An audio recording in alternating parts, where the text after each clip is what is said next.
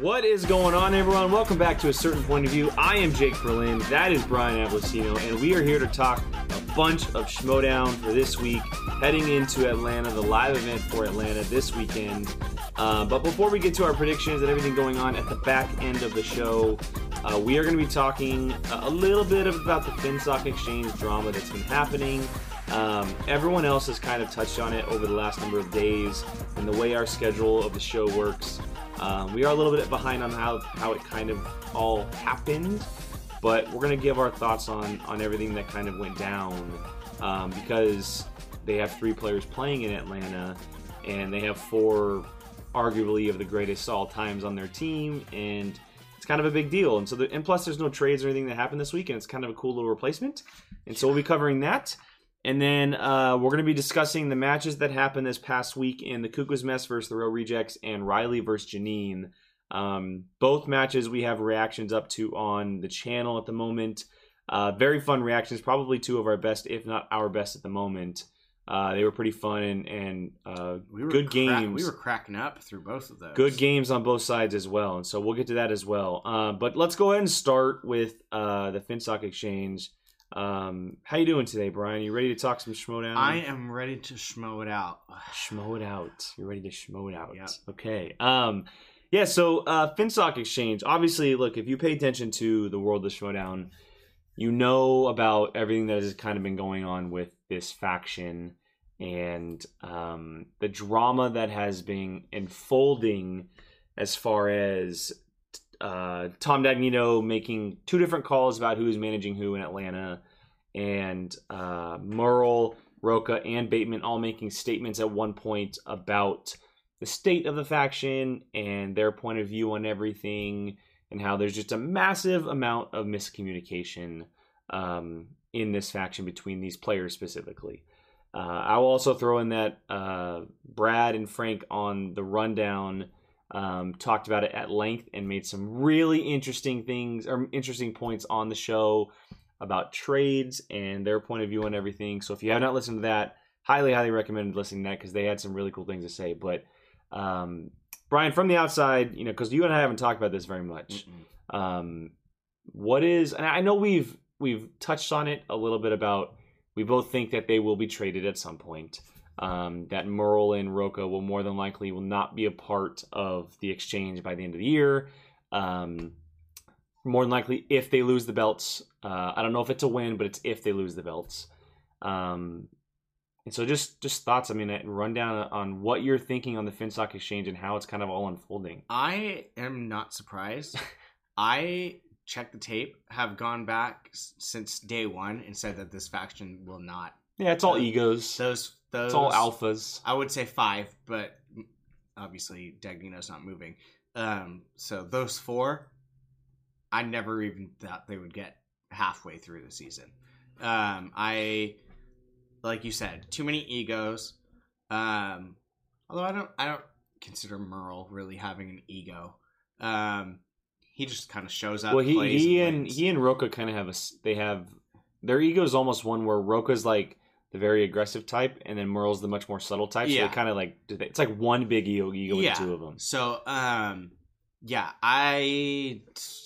didn't think this faction would make it probably at least half the year. So this honestly does not surprise me. I'm a little surprised it's happening so quickly. It's only a month into the season. Yeah.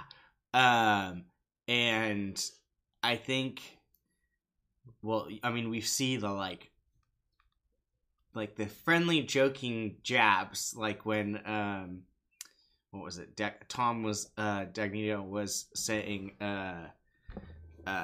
like he was listing off. I forgot what it was from. He was listing off, and he like reset. Oh wait, excuse me. And then he put Roca. Oh, he was listed off of on SCN when he was just listing off names. And then he backed up and put Roca at the top. Yeah. And so stuff like that. It's not healthy for a team. And I mean, it's funny to me because I feel like if you're not one of those like 5, everyone else is probably just kind of like, what's going on? Like, Mm-hmm. are we okay? Which doesn't help your team. That, like, or it's just a bigger deal than that, or we're making it a bigger deal than it actually it might is. be, but I mean, like, it kind of isn't, because those people either have or had belts at one point or another. So, regardless, those are big deal people. It's different if it's new people. It's different if it's like a couple occasional players that fans like.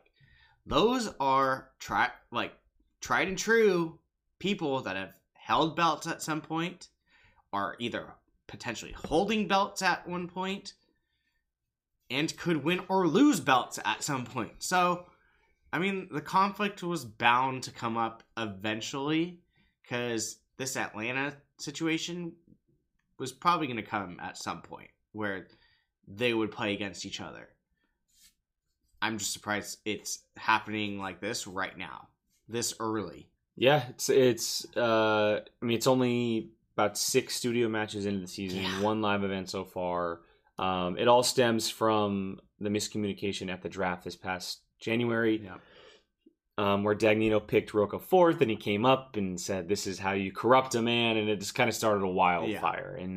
And my thoughts on it are this: you made a lot of the points that already don't need to be said again about it was kind of bound to happen at some point.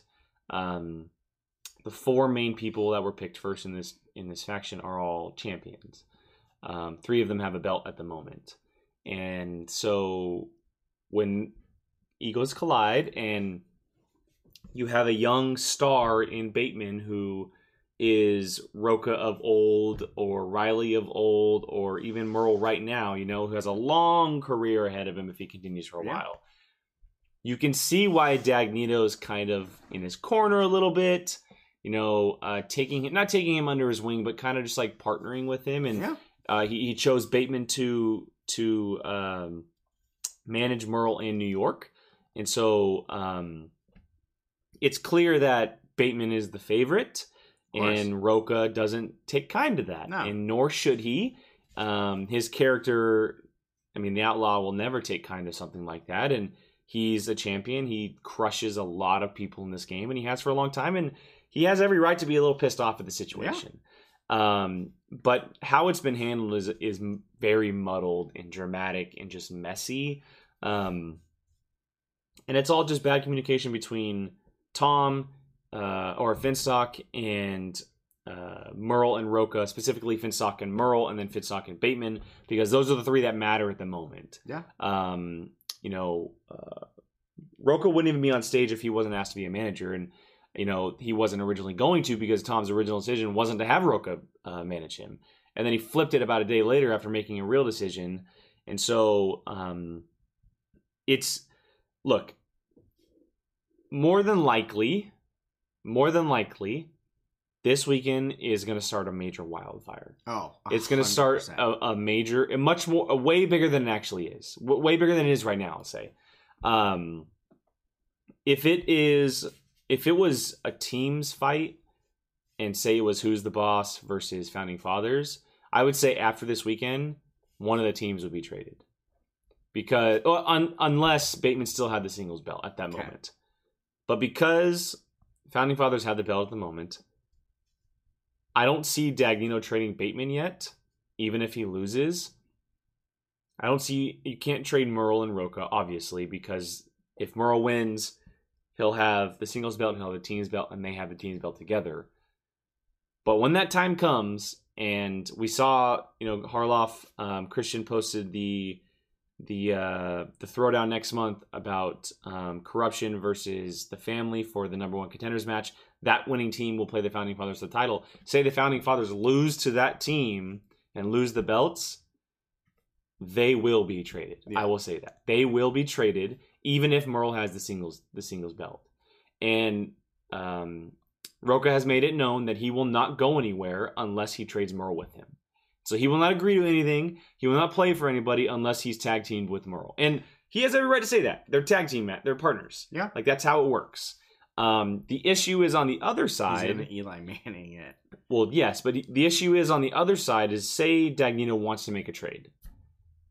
for any one of these players, you need to get a lot in return, and a lot of people don't have that kind of ability. Yeah. There's not that kind of ability. The only person that could really make something, and there might be one or two people, but the only real person that can make something if Dagnino's going to train the Founding Fathers is Roxy. You trade the Odd Couple, right?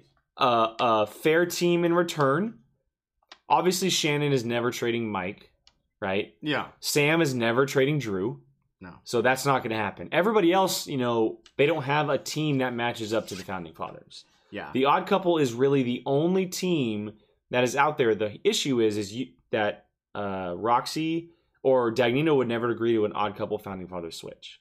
They would never agree to that. And Roxy would never agree to getting rid of them for that either. It would need to be a massive return on both sides. I would think that Roxy would probably have to give up Alex Damon as well. And that's it's a big thing. Yeah. It's a big thing. But you're getting the Founding Fathers, right? Roca, singles and teams. Merle, team singles and Inner Geekdom already. Okay? You're giving up your Inner Geekdom player and Star Wars player in Alex Damon. True.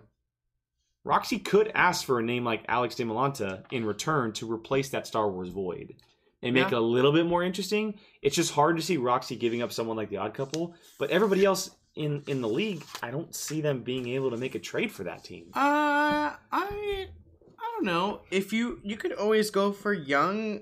I'm looking at some young names. I mean, you'd have to find another pair, but like in the sense of like, I mean, you could maybe steal like Apollo Yama from Swag Squad. You'd have to find something else to go with it. You could maybe even somehow, I mean, it doesn't seem like it's that hard, but you could probably pry Ethan Irwin away from Robert Meyer Burnett. But for Roca and Merle, you would need a massive return. Yeah, and that's the thing. You need to have... It would need to be a 3 for 2. Probably. No matter what. Yeah, because, I mean... I love Robert Meyer Burnett, but his team, I'm like, who else am I going to get? We don't know how good James White is yet. Mm-hmm. I mean, supposedly he's supposed to be awesome, but we don't know. And I think the problem really is, like, maybe you want one person. Well, if you don't want their teammate, the deal's done. Like, because a lot of these teams are already set up. So, like, I'm just going to throw as an example. Say, like you wanted Video Drew. Well, you're probably going to get Rick Hong attached to it at this point. Not saying that I'm literally using that as an example, but, like, again, we don't know very much about a Rick Hong, a new person. And people aren't going to really want to... Kaiser's not going to throw away Smets. Mm-mm. Like, that's not going to happen. I don't see... I could see the Den doing something. Yeah, that's... I was kind of looking at that one a little bit. I mean, now that I'm looking at this... I could see... I honestly... There's certain people you can see with other people. I could see Paul Preston being on Finstock. I could see a Roca and Merle for a Tom, a Paul, and Goddard. I don't think Kate's giving up Goddard. No, I don't think Kate's giving up Goddard at all. He has the chance to be a Rookie of the Year candidate. Maybe a Brandon Hanna. Maybe a Brandon Hanna for Inner Geekdom. Someone's going to compete in Inner Geekdom because Finstock has Alex De La Monta right now. And so you don't need a name like Sean Sullivan, even though Sean Sullivan, and from what we know, is that he can make a big impact. And there's a possibility he might be on the show next week too.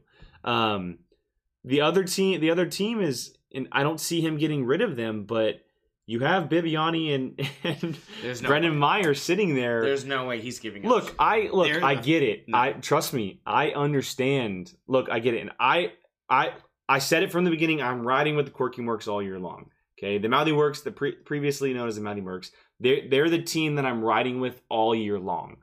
Here's the only reason why I will say this. Because you're going to tie Mara into it.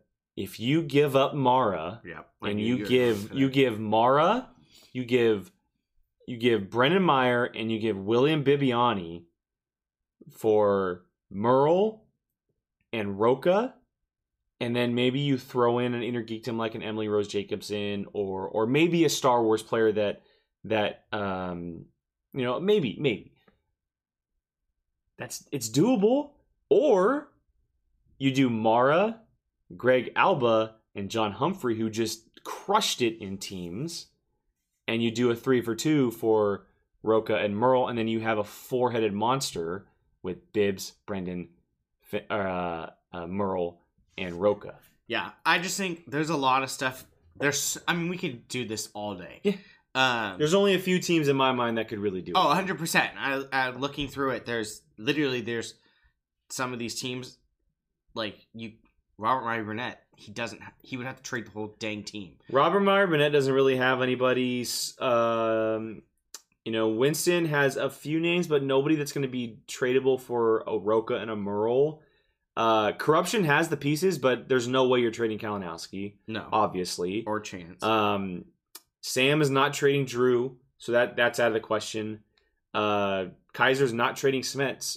To me, it's a 2-headed race, maybe a 3-headed race between Roxy, Kate, and Coy. But like we said, we don't see Coy trading Bibiani and Brendan. And here's my thing: I don't see someone like Coy managing a Roca in Merle. I don't see. We don't know how pairs would work, man. We don't. The people that Coy has, no, they fit him perfectly. Are literally. Trust me, they fit him perfectly. Here's the thing: if Bibbs and Brendan Meyer lose a team match, they would not only have lost a team match, they would have both lost a singles match, and say that the founding fathers still have the belts. Having the belts is a big deal. And if you can make a deal for a team that has the belts, which I don't know if that's possible. I don't know if you can trade a team that has the belts. I'm not sure if that's in the rules or why not. not? That'd be a massive blockbuster trade. Yeah. Massive blockbuster. I don't know. It just, we could go. We can go all day. We really could. But we just wanted to give our thoughts on the exchange drama. There's just certain spots you can see certain people, and there are definitely spots you just don't see them at. Mm-hmm. So who knows? We could be debating them two right now, and it might be another two. It might be. It could be Ben Bateman and Mark Riley. Yeah, exactly. Because what if Bateman loses the belt? Exactly. And we're having this conversation all over again. Yeah, we're having this conversation, and literally nothing would just that makes a lot more sense in my mind to trade Bateman, because the second Bateman came into the faction is when all the drama started, and plus you could probably get a good amount in return without giving a whole lot up. Yeah. For Bateman. I just don't see Finstock wanting to trade him. Well, I see Finstock going definitely on more Bateman side than a Roca side. Yeah, me too. I think Roca just kind of wants out. I think so too. All right, well, let's move on from this. We may touch on it next week, because this weekend in Atlanta is going to bring a whole lot of craziness. And so we're going to get to our match breakdowns from this past week. And as I mentioned up top, we have the Cuckoo's Mess versus the Real Rejects, and Mark Riley versus Janine the Machine. We're going to get to the teens match first. We went on opposite sides on this one. We did. You had picked Cuckoo's Mess with Video Drew and Rick Hong, and I went with the Real Rejects for Greg Alba and John Humphrey. A lot of that was due to the fact that, like I mentioned, I'm riding with the Quirky Mercs all year, and I thought that this was a great opportunity for them to start off on a strong note in the studio matches. A great match. Rick Hong's first match, and I think he proved his way through this match, and a first showing with a Video Drew without a Tom in her corner. I really enjoyed the match. I think it was one of the best all year, and obviously the Real Rejects coming out on top with, I think they might have tied the points record, correct? Real Rejects? I think so, didn't it? No, it was only, I thought it was way higher than that. I might be wrong. It might be another team I'm thinking. Yeah, I'm thinking it wasn't. It was Deep 13 that tied. From the week before. You're correct. Yes. The final point score for this one was close. It was 23-24. But I believe. I don't think Real Rejects answered a question in the next round. They TKO'd him. Yeah, which is where their 2 points came from. Exactly. Yes. So, I mean, yes, this final score was close, but they didn't get their questions. But yeah, listen. Rick Hong's new. He's not Tom. Tom is well, he is Tom. He is Tom, but he's not the Tom. He's a little bit of a nuttier Tom. Yeah, Tom is a machine at this point. Although he did struggle a little bit in his recent one, probably more than he's ever done. But I was most impressed. Well, other than I'm talking about that team that I picked. Real Rejects really impressed me. And they had been on a big hiatus too. They hadn't been seen in a while. Yeah, and their previous record was not. They were good. 1-5. Yeah, 1-5. Not 2-5. Yeah, but I was actually very impressed by Video Drew. I think she studied up because, like, to me, when she was with Tom and the Looney Bin, it almost kind of seemed a little bit like Tom takes the lead and then, like, hopefully Video Drew answers some points. It's not the case of that anymore. Like, she knows it. And I think she definitely showed it in this one against Real Rejects because she was answering a lot of the questions correctly. Mm-hmm, mm-hmm. And, I mean, she was great with Tom, too, but you could tell, at least to me, a difference that it was, like, quality, like, she was nailing her points this time. And Rick Hong, I mean, first one. For all we know, he had a couple really good pulls. Yeah, and you never know. It could just be first time jitters too, if that's the case. And if that's the case, then that's even scarier because if they come back and play some other matches, then who knows? But I was really impressed by Real Rejects. Really impressed. I looked too much into the past record.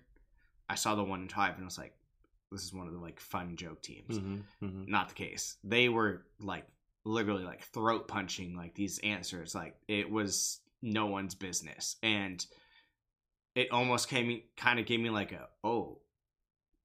we need to watch out for them because I think they landed on the perfect team too with Koi. Yeah. I mean, they don't have to be the superstars. They can play behind. Obviously, they can play behind Bibiani and a kid, so it helps them in the corner. I mean, they knocked out 24 without answering a question, and they could have walked out of that with 34 points. Mm-hmm. They just didn't even get a chance.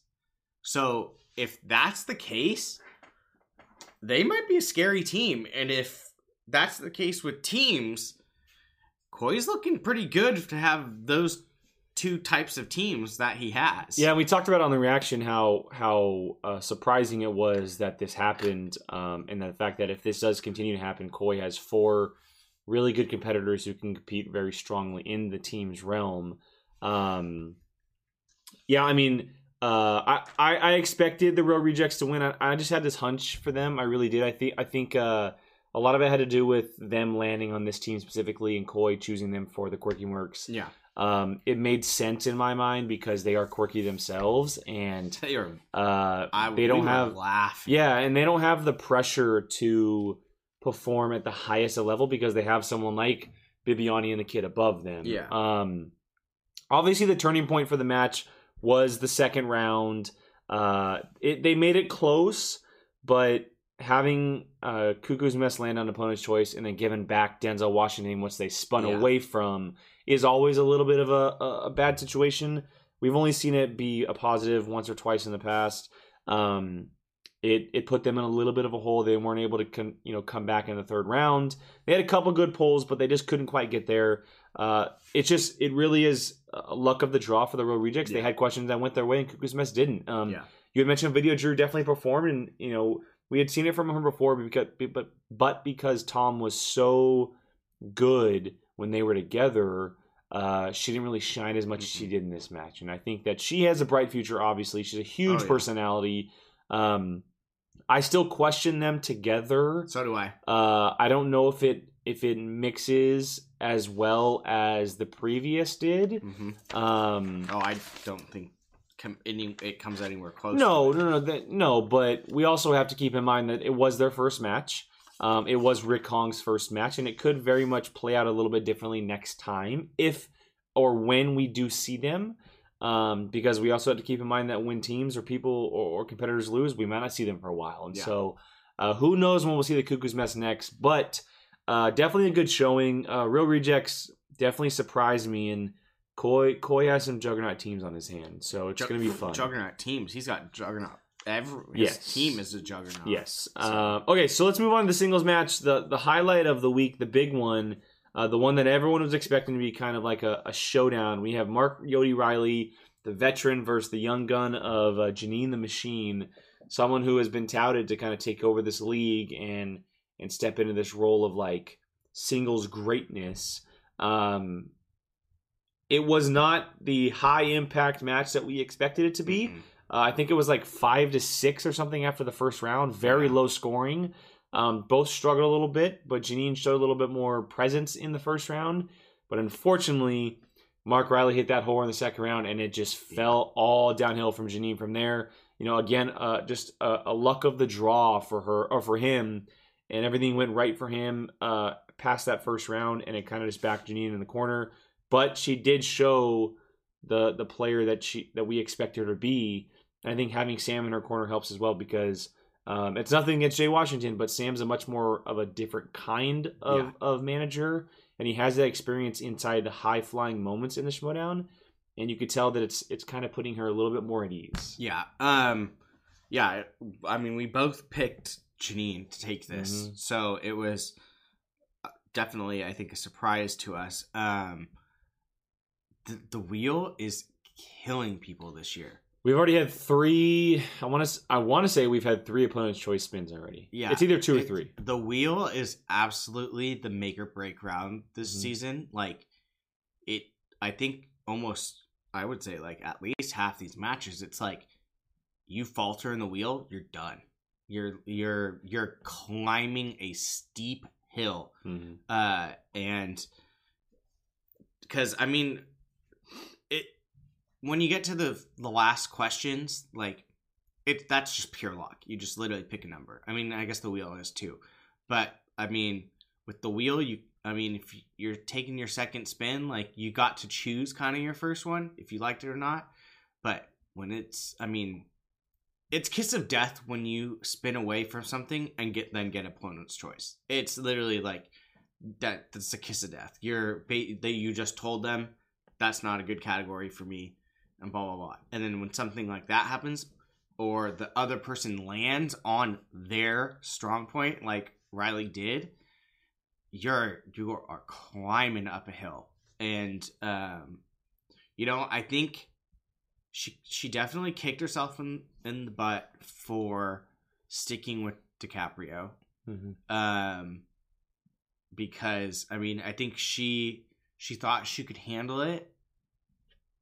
But she knew like she would know some of it, and she even said she took shots thinking like no multiple choice. Multiple choice would have helped her. It would have drawn things out more. But the wheel is literally just it's wrecking people. It's at a point where if you don't spin something that you like that first time, you have to question whether or not you want to take it or not, because more than likely you're not going to spin something you like the second time because of how the slices are playing out. It's much more strategic than it ever has been as far as where slices are placed, how they're picked by competitors. And so far from what we've seen this season, and this can obviously change, every competitor is so different from each other. If you don't land on something that's your strength, you're screwed in the rest of them. Like, period. That's just how it is.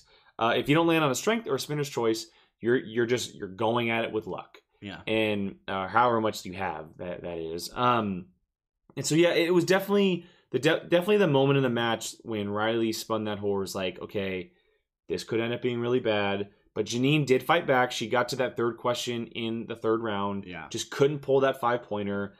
She asked for as many repeats as she possibly could. And it just couldn't happen for her. She had the question of who voices Miles' father in Into the Spider-Verse? And I mean, that's a question I wouldn't have. I know I think she may have even had it because she kept saying the guy from Atlanta. She knew it was Brian Tyree Henry, I think, right? Yeah. And so it just didn't go her way that day. It really didn't. Yeah, it's killed her this year as far as like, it almost seems like you trip once and like you are fighting to get up a hill, and it seems like you can't make mistakes this year. Well, I mean, there's at most 10 people on each team. There's only 2 matches a week. Yeah. And I mean, most of the time, if there's a live event, there may be 1 match a week, maybe 2. You know, we might get that lucky chance. We have the tournaments, obviously, but for most of these people, I mean, there's a chance we may not even see people this year, which is a huge deal. Which is wild. I mean, like, to me, like, not seeing Janine is, like, not even comprehensive. Yeah, like I'm like, no, like, she should be in a match, like, in a few weeks. And like, she talked about it, how, you know, people have been talking about her about being this all-powerful player and how she's supposed to take over the league and everything, and maybe that had a little bit to do with her nerves because she's supposed to show up under the lights. And she looked a little nervous. Yeah, I think once that second, or once the end of the first round came around, she was struggling a little bit. You could tell it was kind of getting to her a little bit.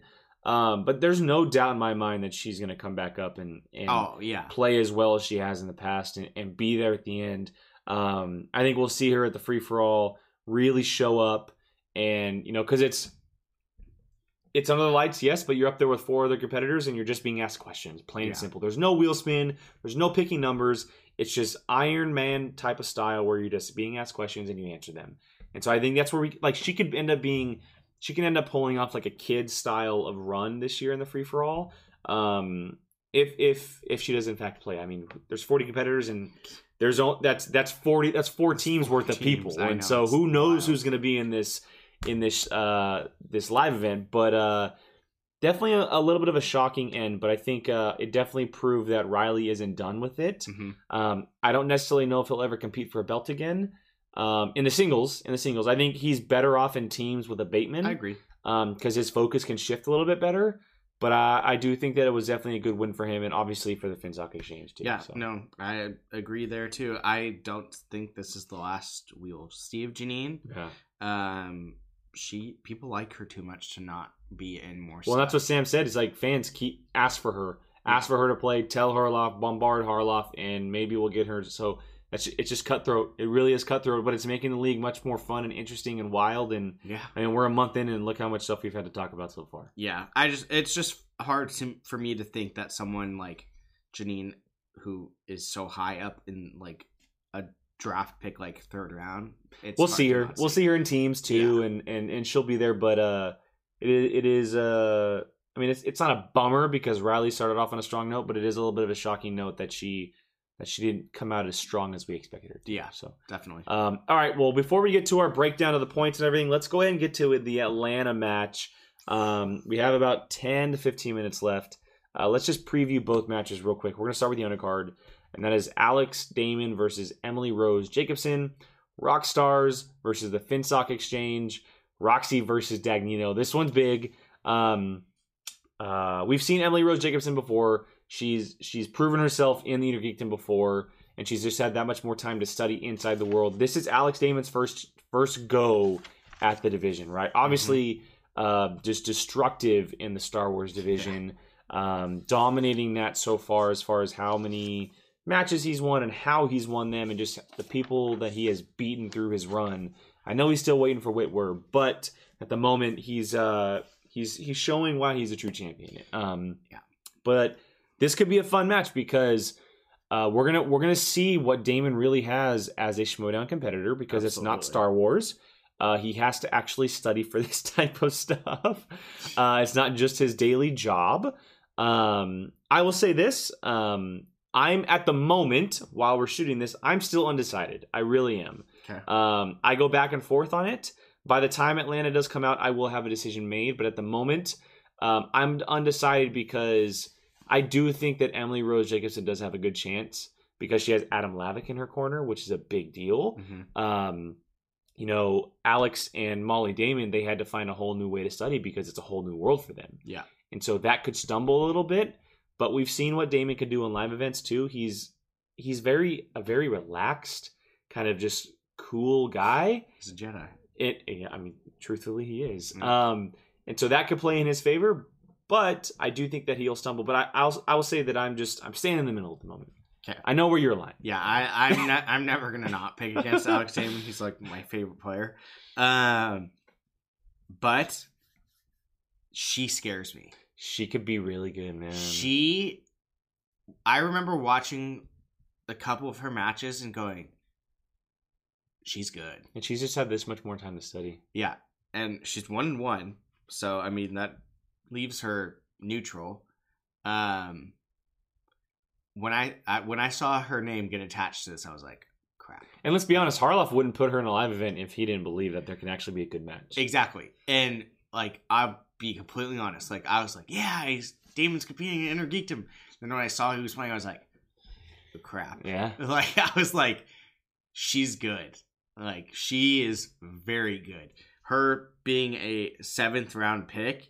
Steal. She's higher than that. She's a scary opponent. She's gonna be fun to watch. She's gonna be, and because she's so like vibrant and just embraces it, and she comes out in the costumes and all that type of stuff, and so it's gonna be fun for the live event.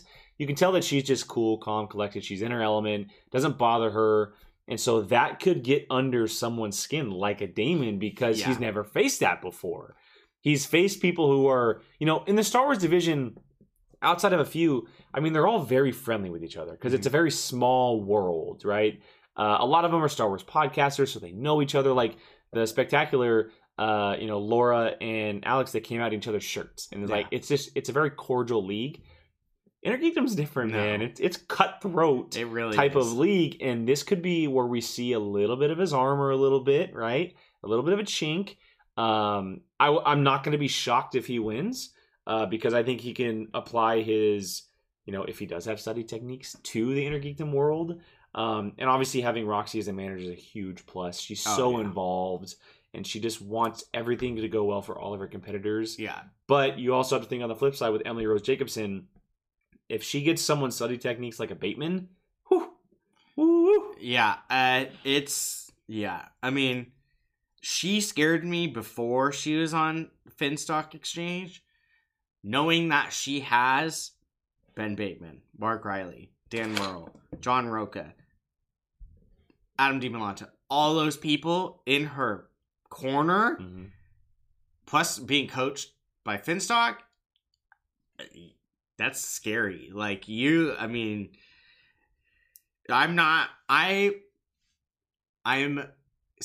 imagine this being close. I have a feeling it's going to be a close final. The thing that scares me with Damon is I get he's comfortable in a live match, but that's doing something he knows a lot about. And let's also go to this too. A lot of his matches, he doesn't have to answer those final questions. There's a lot of times where he doesn't answer the 5-point questions because the other person is trying to keep up. Yeah. Right? And those 5-point questions for Star Wars are ridiculous. They're flat out ridiculous. Yeah. A 5-point question in Inner Geekdom, that could be a big stumbling point. Yeah. Because that is something so minute in a story, in a movie, out of all of these movies, that could really affect him. And so if he falls behind, first of all, that's going to be a shock because we're going to see Alex Damon playing behind, which is just a big deal. But having the experience of playing in the league already with her and, getting to those questions, that plays in her favor. And so I'm just looking for a really good match because I know that if he loses, he's going to pick himself back up. Like he's going to be there at the end. I wouldn't be surprised if he competes for a title at the end of the year. I really wouldn't. Yeah. And I know Harloff was considering doing a Inner Geekdom tournament again, which he'll obviously be in. There's no doubt he'll be in it. Yeah. But I think there's a chance that he could, we could see a little chink this weekend. Yeah. He has always struck me as a person that if he doesn't if he knows that he's not the best, he's going to make sure he's the best. Like, and that's how it is with Star Wars. Like, it's like, I know I can be the best, so I'm going to make sure I'm the best. Yeah, and that's a scary mentality. And his job is podcasting for Star Wars Explained, and so all the time he's not doing that, he's been studying. Yeah. And he literally puts it on Twitter. Like, he's been studying since the day he accepted the fact that he's doing Inner Geekdom. Yeah. And it's been for at least 2 months now. Yeah. And so he has all those movies he can watch. You know, all that time, you know, he just flew out for the Project Luminous stuff. He has that plane ride to study. Molly is 100% in his corner. She should be competing too. She'll do Star Wars. She'll do Star Wars. I think she should do other stuff because she's doing all this same stuff with him. I think she'll do Star Wars more than anything. She competed in the past. I know, but I'm just saying I would love to see her on another team. Yeah. Competing against. Well, it's like Dan and Mara. Yeah, like that type of situation. Yeah. I would love to see that. But yeah. This is going to be very interesting, and for his debut to be a live show at the hometown too. Yeah, and see that's another reason why that's where I was going to go is have we been to Atlanta before? No. Okay, you're not going to come into his house and lose in a place that's never hosted it, sold out, and you wanted your debut to be at home. You don't be surprised. Don't be surprised. I'm not. But I might just pick her just for the devil advocate's sake of it all. You probably will just. Yeah, more than likely. But yeah, no, she's. I know I'm hyping up him, but she is a scary. It's gonna be fun. All right, but let's get to the big one here. The big title match, the one that could change the face of the Schmoedown for 2020 of season 7. We have Dan Murrell versus Ben Bateman. You know, we have dangerous Dan Murrell versus Ben the Boss Bateman. Finstock Exchange versus Finstock Exchange. You know, we talked about the drama beforehand with the managing aspect of it, but now leaving that out of it and going mano a mano for knowledge. Before we get to the conversation, man, who are you picking for the win? I always answer first. I want to know who you're picking for. I just answered first.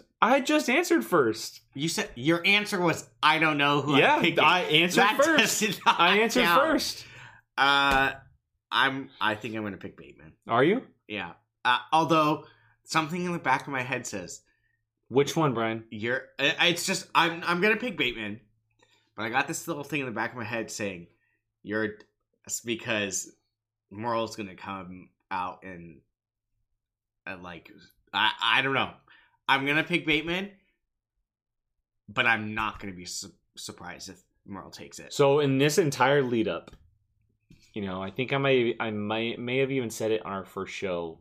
I thought Ben Bateman could run the table. I really could. I thought he can go all year long without losing. He's just that good. And he's changed the face of how you approach a Schmoedown as far as studying and strategy and all that. But because of the drama been going on the last 2 weeks, Dan Murrell is going to come out with the biggest chip on his shoulder, with a fire lit under his ass that has been bigger than ever before. And I would not be surprised if he beats Bateman by at least 5 points.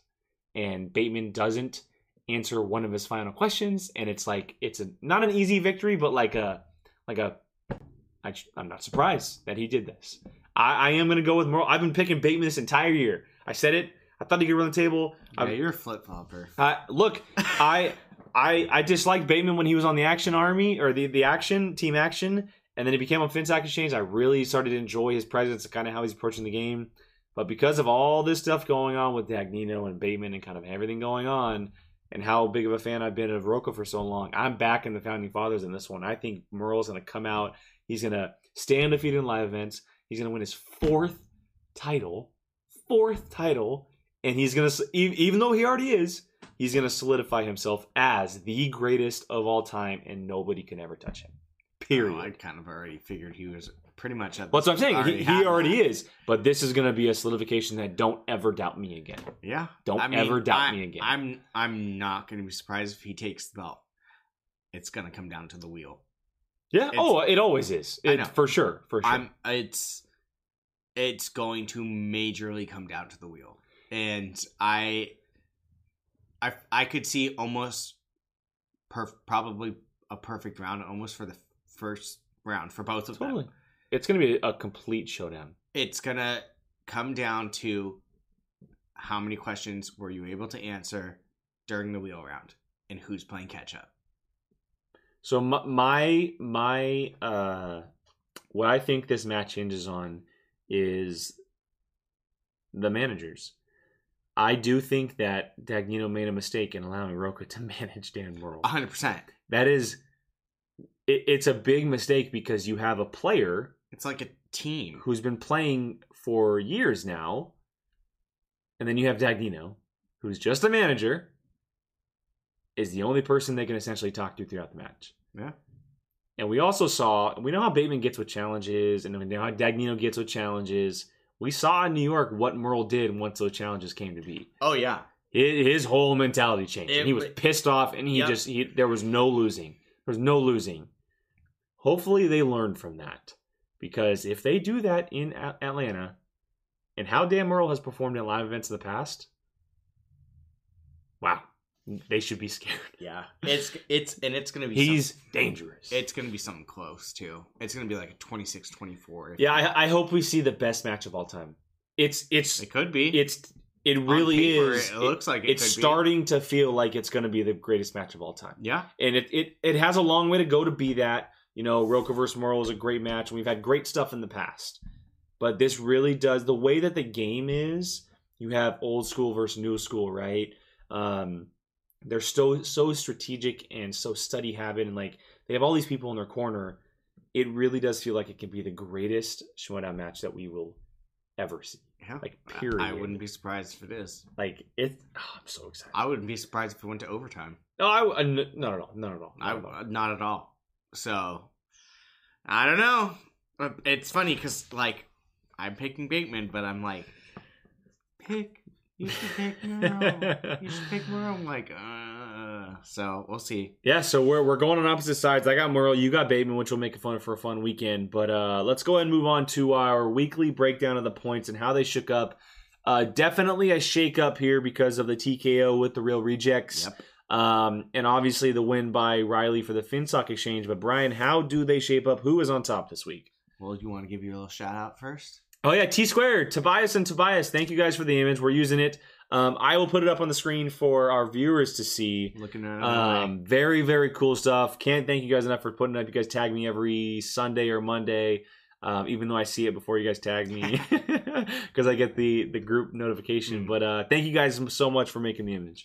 So we have in sole possession of first place with 5 points is the Finstock exchange, which is scary because they have 3 players playing this weekend. They have 3 players this weekend. And the title match, each of them will walk away with the point no matter what because it is a title match. So they already at the moment have 2 points. Yeah, that's and then in sole possession of second place, we have the Den at 4 points. They're 2-1. They didn't have a match this week, right? That was because of last week, and they've had 3 matches in the past 3 weeks or whatever it is. Yeah. In sole possession of third place, we have the I cannot say that word. Corky Mercs. Who is 1-2, and they have 3 points. A tie for fourth place between the Burning Droogs and the Usual Suspects with 2 points, both 1-1. And we have a 3-way tie for sixth place, all because they have lost a match. So they've had their match, but have 0 points. Is Corruption, Swag, and the Dungeon. And in no place. Roxy, they haven't played yet. Rockstars, because they have not done. And they have their first match this weekend. Which they do. They have Damon's first match, and hopefully that gets them some points because if not, it just goes more points to Finstock Exchange. Yeah, it's going to be... look, I will say this. We've been hyping up the Finstock Exchange from the beginning. Obviously, they deserve it.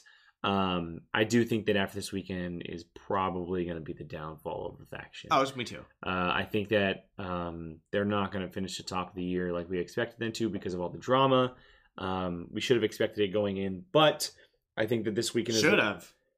I did. I think this is the last time we will. I think this will be the final time we really see them atop the standings. Even though they have some good players, I do think that, and if Bateman keeps the title, it's a different story. But if things do start to shake up for this faction, they could be flipped on their head a little bit going into the next couple weeks. So yeah, but yeah, I mean, definitely not surprised. Be huge. Definitely not surprised.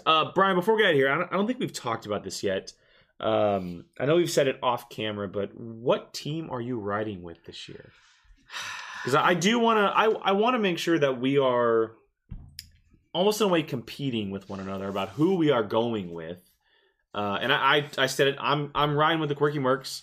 I had a decision between, obviously the Finstock Exchange is going to be a favorite just because of Roka, but I was deciding between the Den and the Quirky Mercs, and I decided to go with Koi and the Quirky Mercs, and I felt like they could be a team. And plus, Shazam is my favorite team, so it was kind of a no-brainer for me. Well, I mean, that was probably who I was looking at picking as well, but I'm trying to find my team. I'm still like, I still am not 100% sure who I'm really riding with. I want to ride with Roxy. Her team entices me probably the most. Oh man, I might. Oh, what? I've always liked Roxy. Yeah, always liked. Her team is the one that kind of like I look at and I'm like, that's interesting. Like the only reason why I would consider flipping to Roxy is because I think Roxy is the sole manager out of the entire league that will end up making a blockbuster trade. Oh yeah, I think that she's the one to kind of flip it on its head because she's so good at what she does. I don't think there's anyone that compares to her level as a manager. I don't even know, to be honest, if there ever will be someone that can compare to her as a manager, and that's what draws me to her team. I feel like she's the one that could like, I mean, like, have a turd of a player and polish it into gold, like. That's the type. Well, she turned Snyder around. Yeah, like that's the type of caliber I think she has. Honestly, other than Quirky Mercs, it would definitely be between probably Roxy and the Den. Although I'm not sleeping on the dungeon either. Come on, I gotta pick one. I don't know. Gotta pick one right now. 3, 2, 1. I mean, looking at these records, I probably would pick Roxy. All right. So Brian's going with the rock stars. I got the Quirky Mercs. Riding with the season. We're sticking on it no matter what. The entire season. There's no flipping from here on out. We're sticking with them. That's who we're going with for 2020. I like how I picked the team that hasn't even played yet. Yeah. I mean, they have your favorite player though, which makes sense. Yeah. You know, and Shazam is my favorite team, so I like Bibiani and the kid, and that's kind of why I went with the Mercs. But the Den is so strong. Yeah, I really do like. They have a lot of young talent. The Den is so freaking strong. Cool. All right, guys. Well, there it is. A certain point of view, number 4, heading into Atlanta this weekend. Lots of fun things to talk about, and we will be back next week to discuss not just Atlanta, but the matches that happened this week as well. And like I mentioned, there is a possibility that we do have a competitor joining us next week for a phone call.